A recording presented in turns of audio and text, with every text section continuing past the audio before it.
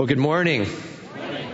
So, we finished up an 8-week series last week as we went through the book of Colossians, and powerful time as we spent as a body learning how to value what God values. And in fact, we closed that out at the Civic Center last week, and just appreciate all you who came out. I don't know if you noticed in the bulletin there, but attendance was, I forget what, somewhere around 1240-ish, and that's huge. And I'm telling you, at 8:30 when they locked up all the parking lots nearby, and everybody walking past me had wild dresses and sequins on and probably weren't coming to church. And I was trying to figure out what's going to be happening today. I so appreciate all you guys who were faithful to finding the place, getting in there. And we had a great time of worship as we closed down that series. And, we had a lot of people who have made commitments to say, Lord, I'm going to run hard with you. Like, I want to make sure that my life is glorifying to you. And I'm done earning it. That doesn't work. And now I'm just going to live a thank you offering back to you. And so what would be that thing that would trip us up first if we got on that path? Well, honestly, quite often, and for many of us, it's the word fear. Fear. And so the next series we're going into, it's a 4-week series here called Fear Right. Okay? Like, Lord, what should I fear and what should I set aside? And what things can I go after so that I'm constantly honoring you? May I fear the Lord in what I'm doing, but may I not have those small things of the world become distractions. Let's fear right. Okay? That's our challenge in these next 4 weeks. I want to take the step that I've been going after from the last series, and I'm going to run with you, God. May everything get out of the way. So now I've got a question for you. A question that I'm looking for a real verbal answer to. Okay? So get ready to talk publicly. I've got a question. Are you ready to fear right? Yes. Okay, let me ask it a little bigger. Are you ready to fear right? Yes. Okay, here's the deal. If we're going to fear right, it means we better grasp who is our God first and foremost, okay? Today, we're not going to talk about fear as much as we're going to talk about the greatness of the God that we can trust. And from there, it's our anchor point to launch into, Lord, what do I do with fear? Okay, so today, who is our God and is he worth trusting? All right, turn with me, if you will, to Psalm 18. We've got ushers coming forward. They've got some Bibles in their hands. And if you need a Bible, just raise your hand. They'll get one to you, okay? We're going to be walking verse by verse through Psalm 18. Yes, there are 50 verses. So don't worry. It's a poem style. In the Hebrew poetry, there's a lot of statement and restatement. And so it moves fairly quickly, but we are going to move through it all, okay? So Psalm 18. Lord, what makes you so worth trusting? First, security. Everything that touches me runs through my mighty God's hand first. Everything that touches me runs through my mighty God's hands first. We have security in him. Okay? Now, I just want to say before we start out here in Psalm 18, there's a lot of times, I don't know if you've noticed this, that as we describe our relationship with the Lord here, some phrases we use in this church, we use power phrases, things like earth-shattering or window rattling or, God rocking my world. Like, we talk about this power statement of God at work in me, okay? And there's a reason for that, all right? I mean, God truly is all about relationship. And we could say something like, we have a chance to meet with God in the garden. And to pray with him quietly and to pick a rose and smell it. And a lot of ladies are like, oh, that sounds great. And the guys are like, totally lost me. Like, I'm out. Okay. So we have a God, just so you know, who can be worshiped by both men and women. We have a God who understands greatness and power and yet tenderness. Okay. And Psalm 18 is capturing that. This is one of those moments where David's like, he's thinking, I got to write something about my God. Like, I got to tell you, somebody give me a pen. Give me a pen. And then he starts writing down from a warrior's perspective, who is his God. All right? Here we go. I love you, O Lord. Well, hang on, Tim. I thought you said this wasn't going to get all soft and weak. It says, I love. Yeah, hey, anybody who thinks the word love is weak is missing what the word love means. All right? Love. I just wrote a few things down here. Love sacrifices. Love protects. Love defends. Love endures. Love restores. Love encourages. Love is there no matter what. Love is an unbelievable strength. When David is crying out, I love you, Lord, he's saying, I'm there for you, Lord. I'm there with you, Lord. I'm backing you, Lord, because you backed me. I'm absolutely sold out to you.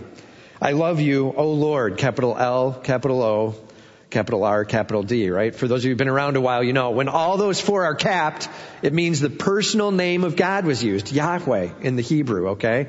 This isn't just some word that means Lord, it's Yahweh, and they didn't want to write his personal name down, so they write it down as Lord with all caps, all right? So personal name of God, personal relationship with God. I love you, Lord. Now, David uses 9 my's in here for his relationship with God. 9 times he uses the word my in just these 3 verses, and then once he uses it for his enemy. All right?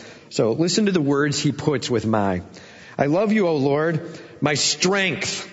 The Lord is my rock, my fortress and my deliverer, my God, my rock in whom I take refuge, my shield, the horn of my salvation, my stronghold. I call upon the Lord who is worthy to be praised, and I am saved from mine enemies. The words that David chose to use. Strength, rock, fortress, deliverer. Like strength. Without you, I don't have the energy I need to make it through, Lord, but with you I do. My rock and my fortress and my deliverer. There is security within you. You provide protection. You're my God and my rock, my refuge. He says, you're my shield, my salvation, my horn and my stronghold. This idea of salvation, a horn, it's a symbolism of power and authority and rule. And this God provides salvation so rich and free. Notice he says, I call upon the name of the Lord who is worthy to be praised, and I am saved from mine enemies. Cause and effect. I called, and I am saved. We serve an amazing God of power and authority. Look, sometimes we need to stop as we read through the Psalm and just grab a pen and write a few words down that blow you away and catch some of these words. What's a word that's racking you about who God is? And, you know, is he your strength or your refuge, your shield? Is he your salvation? What a great opportunity we have to serve him. You know, the Hebrew words in the Old Testament, there's a Hebrew name for God that goes Jehovah Jireh. It means I am provides. Okay? And that's really what's going on here. We're seeing the security of God, the provision of God in David's life. He talks about salvation, and we've talked about this before here, but when we talk about salvation, a clear way to describe it from Scripture, just to organize it, is it's not easy, but it's as simple as ABC, right? And so A, admit that I'm not perfect, that I come up short, that I sin. Admit that, Lord, I don't have it all together and I'm making mistakes. Romans 3:10 and 3:23. For all have sinned and come short of the glory of God, right? For there's none righteous, nope, not one. That's where we stand, and just be ready to admit that. Like, it's simple. We just have to say, God, I'm done with it trying to be all about me. And it takes us setting down our pride, which makes it hard, but it's one thing to be done. Lord, I get it. It's not about me. I'm not perfect. And even further than just the admission of that, but that there's a penalty for it, eternal separation from him, from Romans 6:23. And that's where I stand, Lord, not perfect and eternally separated from you. That's where I stand along with all of humanity. That's what we need to admit. Believe. That's it. You just have to believe that God was raised from the dead, that he came down to this earth, God to man, and then he lived a perfect life. He died on the cross for our sins, and his replacement payment made available. He rose again from the dead. We believe in God Almighty, our Savior, on the cross at Calvary and raised again. That's what it's about. Admission and belief. But it doesn't stop there. There's a lot of people that would admit that there's a God, and there's a lot of people that would believe that Jesus died on the cross, but they never put personal trust in him. And that's C. Confess him as your Lord. You see, salvation, it's not easy, but it's as simple as ABC. Admit and believe and confess. If we call upon him with that, he saves. That's our God. Amen? Hey, David spent 3 verses, and it's some powerful verses as he talks about strength and fortress and deliverer and savior and redeemer. Salvation is had in him. Why? Because he called out upon his name. The beauty of a relationship with him. You know, David wrote this psalm after being chased by King Saul. He'd been told, you're going to become king, David. God chose him. He was aware of it. He knew of it. And yet somehow God said, but not yet. David didn't totally understand what was going on. And now Saul's chasing after him. His life is in jeopardy. And he's penning down these things. Notice he's not writing down, my life stinks. Right? That's not what he's putting in Psalm 18 here. He's like, when you have to get the right focus, you have to make sure you focus on the bigness of your God. And so he's not talking about the problems and the situation without talking first about the greatness of his God. That's where David was at. So here's my question. You going through any pain? Any struggle? Something that's rocking your world? Causing you to get your eyes fixed squarely downward on the hurts of the moment? It's easy in the midst of that to lose sight of how awesome and trustworthy God is. It's time to hand that pain over to him. What is that pain for you? Get hold of it. You got it? Now just see yourself literally handing it to him. Your refuge. Your rock. Your redeemer. Your savior. Our king. Security. It's the first thing we need to know about our God. I think he changed my voice today so that it would come off with more import to you, right? Well, I said it. I don't know. I got a bad cold thing going. So let's hope it makes it for about a half hour more here, right? All right. Security. The second thing we need to know about our God, presence. Presence. God rushes to our side with authority and power. God rushes to our side with authority and power. Presence. You know, the scriptures talk about him, the Old Testament name, Jehovah Shammah. The Lord is here. Like he's right here with us. It talks about the presence of God with us, okay, and the greatness of it. Let's just explore here. He says, David's description of the problem. The cords of death encompassed me. The torrents of destruction assailed me. The cords of Sheol entangled me. The snares of death confronted me. The cords, the torrents, the snares of death. David was being chased. His life was literally at risk. And his response, in my distress, I called upon the Lord. To my God, I cried for help. From his temple, he heard my voice, and my cry to him reached his ears. Cry out to the Lord in your time of need. Make sure that you make your distress known to him by your dependence upon him.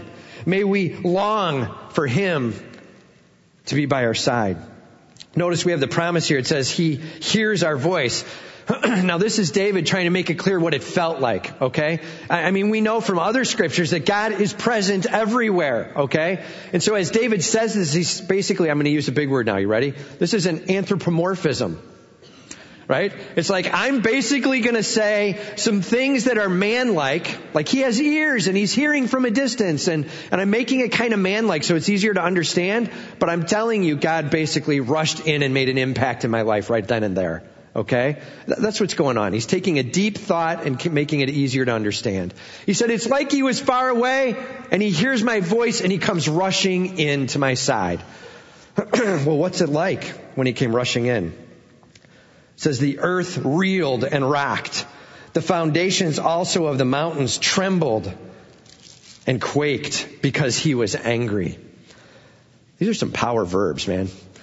Like I'm telling you, if you want to sit down to understanding the greatness of your God, write these kinds of words down. Reeled and rocked and trembled and quaked. And I was telling these guys in the first service, have you ever had that image of Christ? Like for me, it was when I was growing up. There was a couple paintings on the walls in the church. And you probably know the couple that I'm thinking of, where Jesus was painted, okay? And so we see one of these couple of them. And the one that I remember the most was he had his hands turned outward, facing outward. And he was holding them out a little bit so that his robes could be shown off. I don't know. You know, he's going like this. So you could see his robes, and they were flowing a little bit. And he had this long, flowing, golden brown hair, right? And he was anemic white. Like, he looked really sickly. For a carpenter, looks like he hadn't swung a hammer in quite a while. I'm just saying. You know what I mean? Like, he didn't seem to have much going on there in the area of strength. And he was like barely being able to raise his hands up. And he's standing there in this kind of meek, humble position. And quite frankly, I know they were trying to capture an aspect of Jesus Christ. But what gets missed in that is the power and authority of the Almighty Savior. And I got to tell you, there's a part of me that had a lot of hard time worshiping who Jesus Christ is and was. That picture ruined it for me. Just saying, okay? Now, there was a guy later on, a worship pastor in a later high school, who in one of our Christmas concerts that we went through, he decided he was going to bring out the grandeur of Christ. And he went and looked for every picture he could find where there was massive, powerful expression in him. It was one of the most awesome experiences I've ever had. As he literally puts a slide up of Jesus Christ like calming the storm. And he's out on the front of that boat, and he's pushing forward into the winds, and they're whipping back at him, and he's got this effort look on his face as he's raising his hands forward. With authority, he's crying out. And the next picture that comes up, dead calm. The authority of our Savior Jesus Christ, the Almighty King of the universe, come down humbly into mankind to work with us. That's our Savior, Jesus. Amen? Hey, that's who we worship. And as we keep that in mind, it makes it very clear who we come to. The earth reeled and rocked, trembled and quaked. Smoke went up from God's nostrils. The consuming anger of God here. Devouring fire from his mouth. Glowing coals flamed forth from him. He bowed the heavens and came down. Thick darkness was under his feet. He rode on a cherub and flew. He came swiftly. How did he come? Like immediate. He came. He was there. On the wings of the wind. He made darkness his covering, his canopy around him, thick clouds dark with water. Out of the brightness before him, hailstones and coal of fire broke through his clouds. Whose clouds? God Almighty owns the universe, and he's coming in with authority. Notice it says he's angry. I got to tell you, the hurt in this world bothers us. Fallen people. How much more do you think the hurt of this world bothers him? God Almighty, here for us in the midst of it. Now, I gotta tell you, I mean, there's a lot of times where we get confused and we're like, yeah, but the world is hurting, man, and I'm seeing things going on, and what's God doing? And one thing we're gonna have to learn throughout today's message is this: trust him to know what he's doing to work in this broken world. I'm just gonna say it this simply: sin is the cause of the pain. And sin is owned by you and me. Us. You see, we own, according to Genesis 3, the fallenness of this world. And how often when the fallenness of this world tags us, do we shake a fist at God and say, what are you doing? When really we need to recognize that the brokenness of this world caused by us is now touching me. This isn't God's original plan. And he does swoop in at times to change it, at times to give us the strength to make it through it. But God working with the brokenness in order to bring an unbelievable restoration. That's our King. Amen? Okay, a little weak. That's our King. Amen? Amen. All right. God coming in to make an impact swiftly. Flying in. Well, what's it look like? What was David's feeling of this? Verse 13, the Lord also thundered in the heavens. The Most High uttered his voice, hailstones and coals of fire. He sent out his arrows and scattered them. His flashes, he flashed forth lightnings and routed them. Then the channels of the sea were seen, and the foundations of the world were laid bare at your rebuke, O Lord, at the blast of the breath of your nostrils. the authority of God Almighty in this world. David's like, I'm just telling you this. I was in pain, man. I was hurting. I had been struggling on my own. I was running after it myself, and it was going nowhere. And the moment I stopped and dropped in my distress and called out to him, it's as if he rushed to my side. I swear I heard the earth tremble and shake as everything before me stopped and God Almighty moved in my presence. That's what was going on. Me shaken to the core because of the presence of my Almighty God. God's presence in our life can rock us to the core. Well, I appreciate that, Tim, but I'm not really feeling that mojo. Like, I don't know. This whole presence of God thing, I'm not feeling that, and I don't know what I should do about that, and where should I go with, and okay, 3 reasons I don't feel God's presence. 3 reasons I don't feel God's presence. Number 1, we get too focused on others' thoughts. Like, what are they thinking about me? What are they thinking I should have done? Or what are they saying about me? We get too focused on others. Biblical term, fear of man. Fear of man. Like, I'm so afraid of what someone else might think or do or say about me that I'm almost paralyzed to move. One of the biggest reasons we don't step out and take risks for our Almighty God. Well, what would that person think or say? Forget the fear of man thing. They're little. Think about your God and His greatness and His vastness and His glory. Okay. So the number 1 reason we may not feel God's presence, the more we start enumerating all the people around us and all the things they're saying about us, the more we start losing sight of God right with us. Number 2, too focused on the circumstances. Might be too focused on people, but number 2, you might be too focused on circumstances. Fear of failure would be the biblical way to say this. I've got to be able to manage this, and as I'm looking at the situation, as I'm looking at the list before me, and I don't know if I can make it work, and what if this goes wrong, and what if this goes wrong, but what about, and what if, and, right? Is it just me that gets stuck there? Is it just me? Okay, thank you. Join me in this, yeah.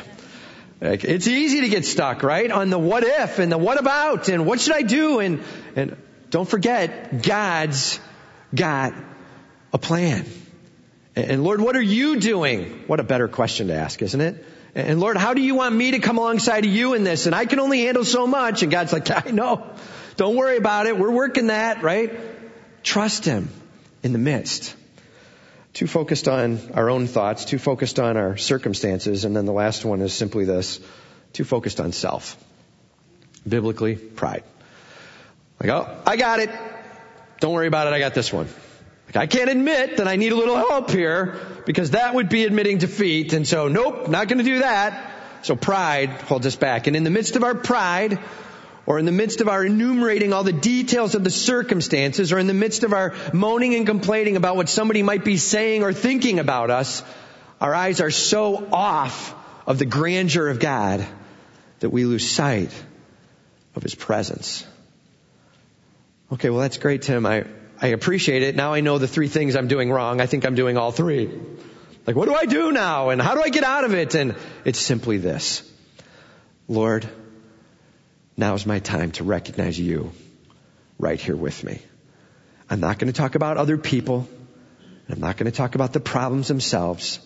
I'm going to talk about you as my rock and my refuge and my strength and my salvation and my Redeemer. You are my stronghold. I'm trusting in you, Almighty God. Come up with any nouns you can come up with. And if you can't come up with any, get to Psalm 18, verses 1 through 3, and start praying them. This is how you talk. You'll be amazed at how everything eases down. And I'll just put it into other terms. Now you've started breathing in the greatness of God. You start releasing and it's not about me, Lord. And you confess the sin that you've been holding on to and the pride and the fear of others and the fear of circumstances. And you just confess that out. And then you start breathing back in the greatness of Him. And I'm telling you, it's not going to take but a little bit of time. And you are going to have an unbelievable moment of the presence of God in your life. And I'm telling you, just a little word, didn't say this in the 9 o'clock, but take advantage of the music that's out there.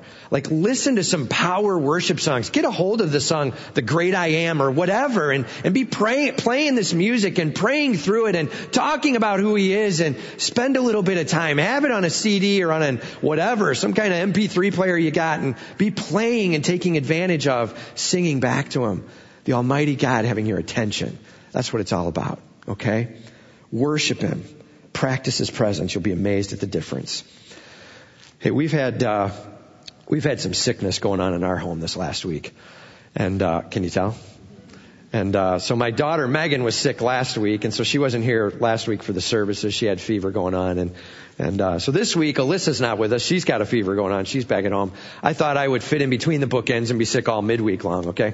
So I didn't have a fever, but I had all this head cold and stomach flu thing, and it was nasty. So as I was kind of on the uptick, and it was like Thursday night, Alyssa had like 101.8 fever, coming up on 102. You know how you get a little loopy and delirious when you're up there? Do you know what I'm talking about? Okay, the 9 o'clock was a little hesitant to admit this, but we all know we get loopy, right? Okay? And so now you start seeing things. You might get a little bit more sad. You might get a little bit more happy. It's kind of weird. Like you got 102 fever and you start laughing at the dumb things of life, right? You're watching a TV that isn't on, whatever. Little things. So it was like 101.8 is my daughter's fever. And she just said, I need something to put on my head. I'm so hot. And can I just have a cold wash rag? And so I went and got a cold wash rag and I gave it to her. And she put it over her eyes. It was covering her eyes. And she was just laying there for a few minutes. And I was sitting next to her and her head was kind of leaned up on my lap. And she raises her hands up in the air and she goes like this. And I'm like, she's losing it. And I look at her and I say, you okay, hon? And she goes, hands. Yes. Hold my hands, please. And so I reached up and I held her hands and she just eased her arms down and I just held onto her hand and she gripped so tightly. She just held on and just relaxed at ease. And all of a sudden her hands set down to the pillows. She just kind of went to sleep a little bit there. And I let go again. Presence. It means everything. God may not even be changing the circumstance at that moment. He might be saying, this is one we're going to walk through together. But right there with you. Reach up. Hold on tight to God Almighty. So in the first question we asked, simply, what was the struggle you got? My second question to you is this, with presence here. Are you ready to say, Lord, may I sense the mountain shake as you rush to my side? Are you ready to say that? Are you ready to sense His presence so with you that you'd swear everything around you was reeling and rocking and quaking? My God is right here with me. Are you ready for that? It's time.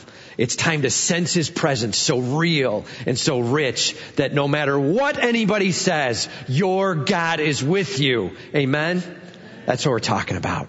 Know the presence of your God. Experience Him with all you have. Reach up.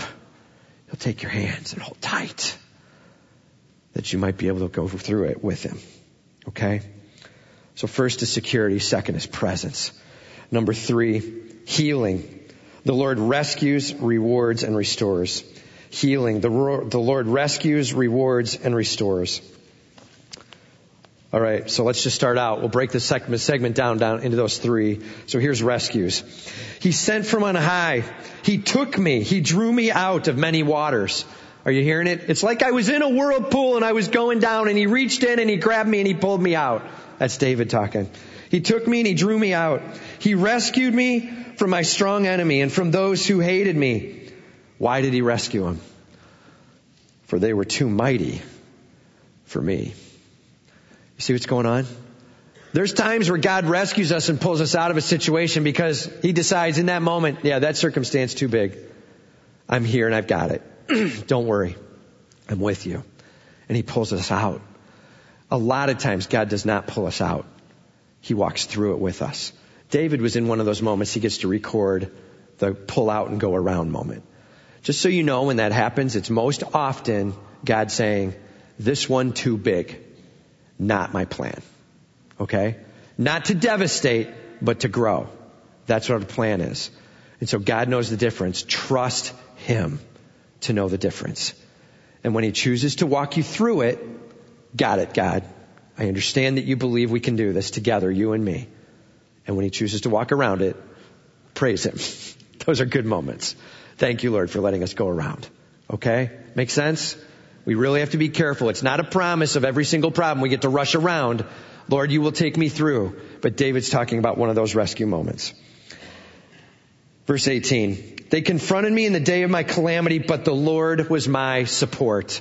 David leaning squarely upon God Almighty. The Lord was my support. He brought me out into a broad place. He rescued me because he delighted in me. God Almighty at work. David leaning on him. Trust in God. Lean on him and call out his name and see what his plan is. That's David's statement here. There could be a rescue at hand. Okay? Leaning on him as a healing God. Definitely a rewarding element as well. Starts in verse 20. The Lord dealt with me according to my righteousness. According to the cleanness of my hands, he rewarded me. For I have kept the ways of the Lord and have not wickedly departed from my God. For all his rules, the law, were before me, and all his statutes, the law, I did not put away from me. I was blameless before him, and I kept myself from guilt. Now remember, David is writing this in Old Testament time. Okay? This is before Christ at the cross. So this is the time of law. He's living under the law. This is what you would call Deuteronomic law. Okay? It's from the book of Deuteronomy. Okay? So Deuteronomic law. And so he's living under it, meaning if I do what the law says, I'll be blessed. And if I don't do what it says, well, then I should expect punishment. Okay? It's that simple. Blessings and cursings. That's what it kind of worked like. You follow under the law. Now, part of the law talked about sacrifice. Right? And so there were lambs that could be sacrificed for sin. And so where you make mistakes, you cover up with the lamb. Okay? And so when David says, I followed it to the T, David's not saying, I was perfect for forever. He's saying, I used the whole of the law to count me as righteous before you. And where I needed covering, I had covering. And where I filled it out thoroughly, I did that. Thank you for your law, Lord. I stand before you now blameless. We now have something that times 10 billion with Jesus Christ. You see, David had to use a new lamb each time. We have the Lamb of God once and for all, his shed blood at the cross of Calvary. Jesus Christ for us. And now the law is lived in him and completely fulfilled. And as we put our trust in him, remember the ABCs, as we accept and believe and confess, he literally says, that's it, you're my child. He writes our name in the Lamb's book of life. He calls us righteous. He applies his righteousness to us, and we at that moment can live thoroughly and completely in him. He then now starts to change us to match up to the justice statement he just made about us. Judicially, you're declared righteous.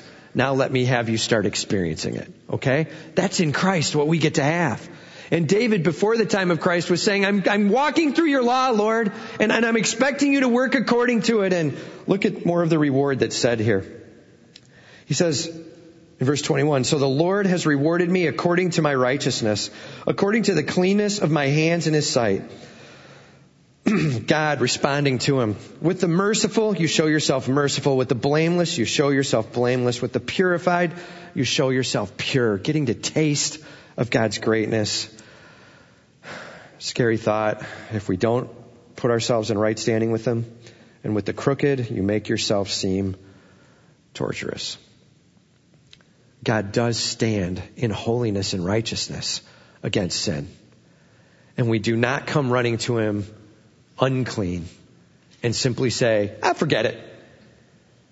It's all about fully trusting in him and his shed blood on the cross and humbly asking him to forgive and replace. And as he washes over us, that's when we have the beautiful relationship with him. May we never stand before him crooked, but humbly forgiven. Amen. It says, verse 27, for you save a humble people. but the haughty eyes you bring down. For it is you who light my lamp, the Lord my God lightens my darkness. For by you I can run against a troop. By my God I can leap over a wall. This God, I love this statement, this God, his way is perfect. The word of the Lord proves true. He is a shield for all those who take refuge in him. Awesome verse to memorize. This God, his way is perfect. The word of the Lord proves true. He is a shield for all those who take refuge in him. We have an awesome relationship with our God. And as we run with him and experience reward with him, both here and in eternity, God gives us a great privilege of that life experience. You know, I wrote down here, 1 Corinthians 3:13 through 15. What does a reward look like? New Testament side. What's it look like after the cross? So you don't have to go there, but let me just read this. Each one's work will become manifest, for the day will disclose it, because it will be revealed by fire. And the fire will test what sort of work each one has done. If the work that anyone has built on the foundation of Jesus Christ survives, he will receive a reward. If anyone's work is burned up, he will suffer loss. Sounds a lot like a works-based salvation. Hang on. Though he himself will be saved, but only as through fire. We have an awesome relationship with God. Our rewards are at risk, okay? And what we do on earth post-salvation, there is reward for it. There is a loss of reward for it, okay? There is not a loss of salvation in it.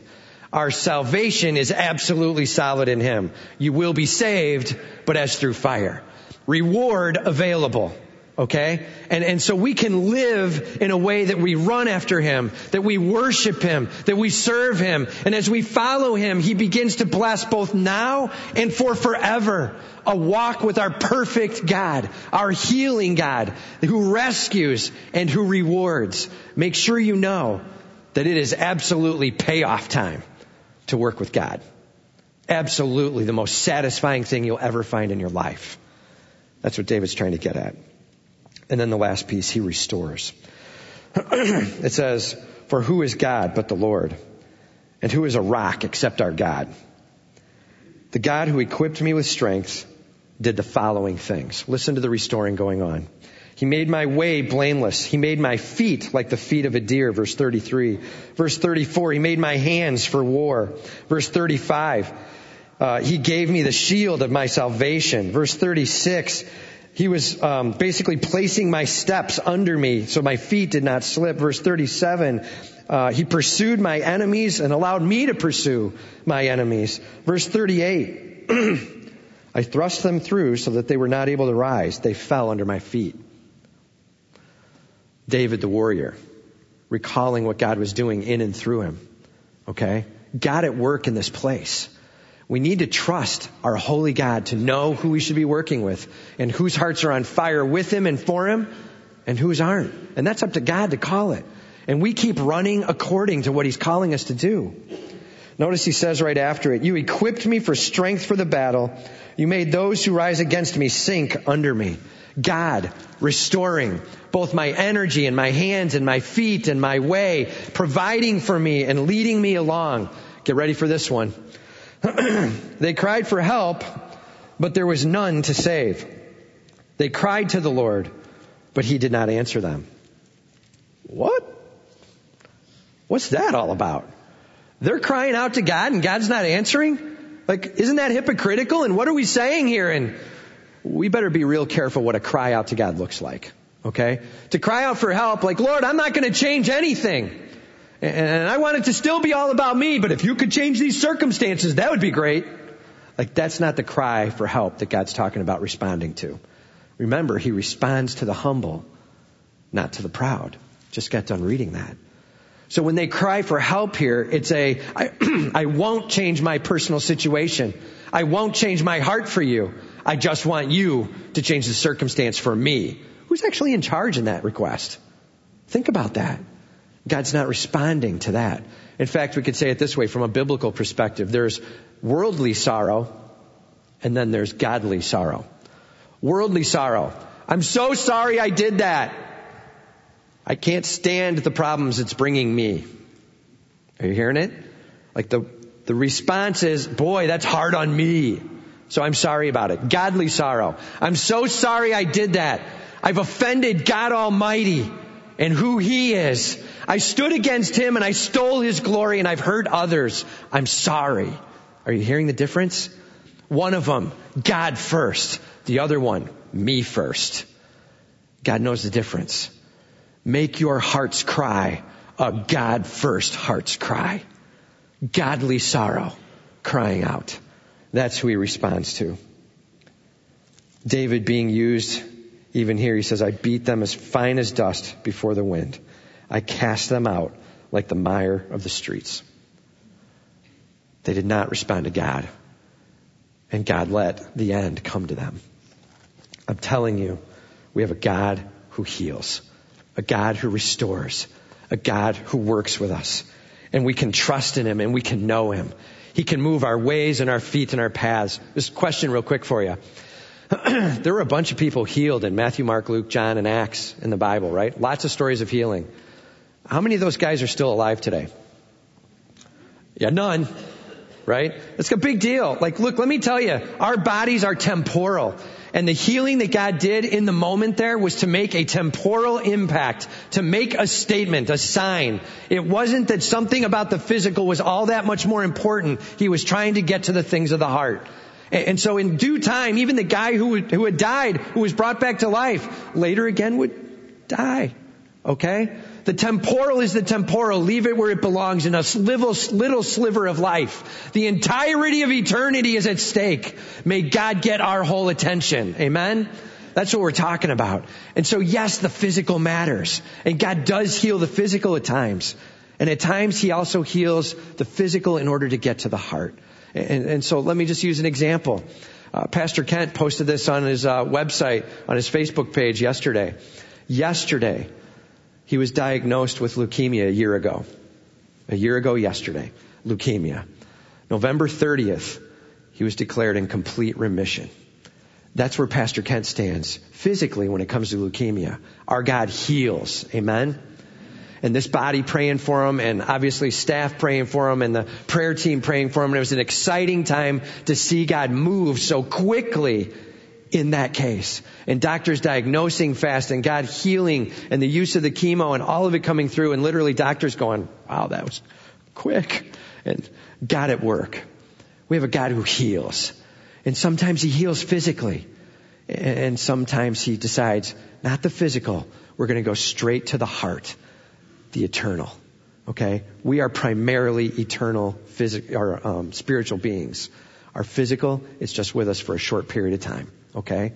Make sure you keep that perspective when it comes to healing. All right. 5 steps to biblical healing.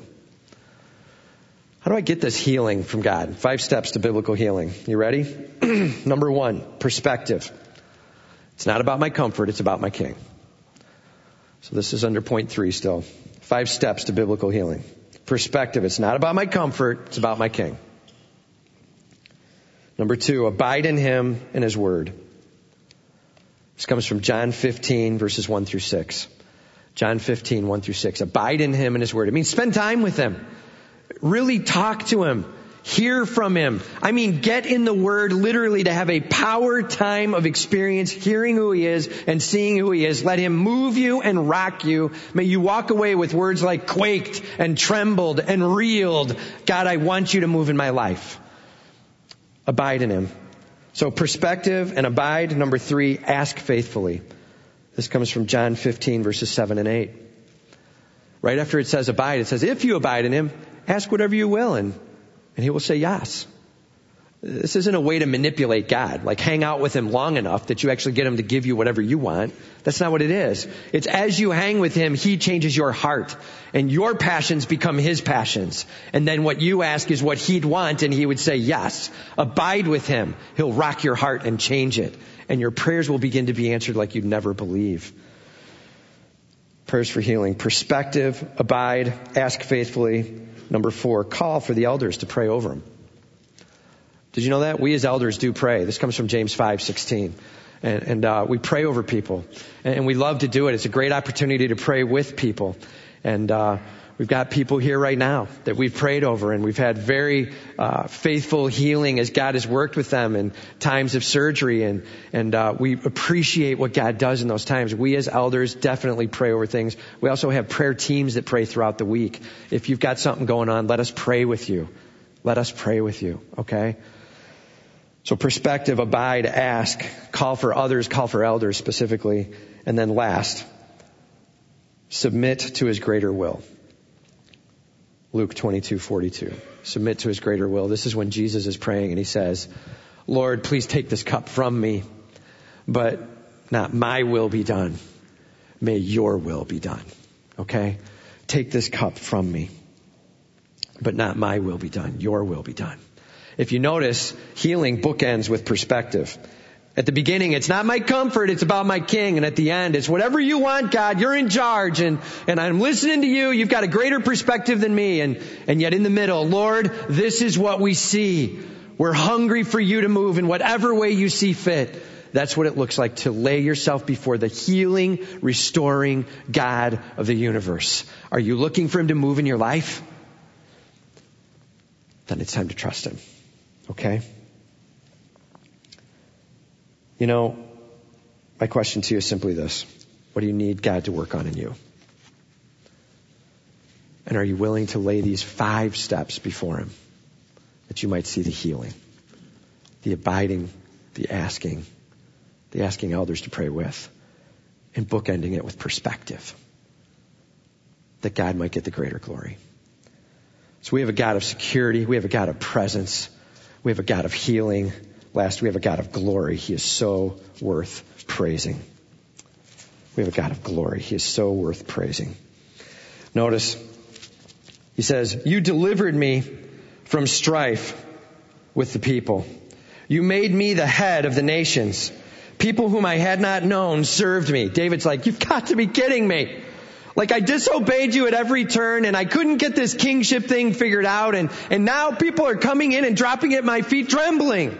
That's what David is writing down.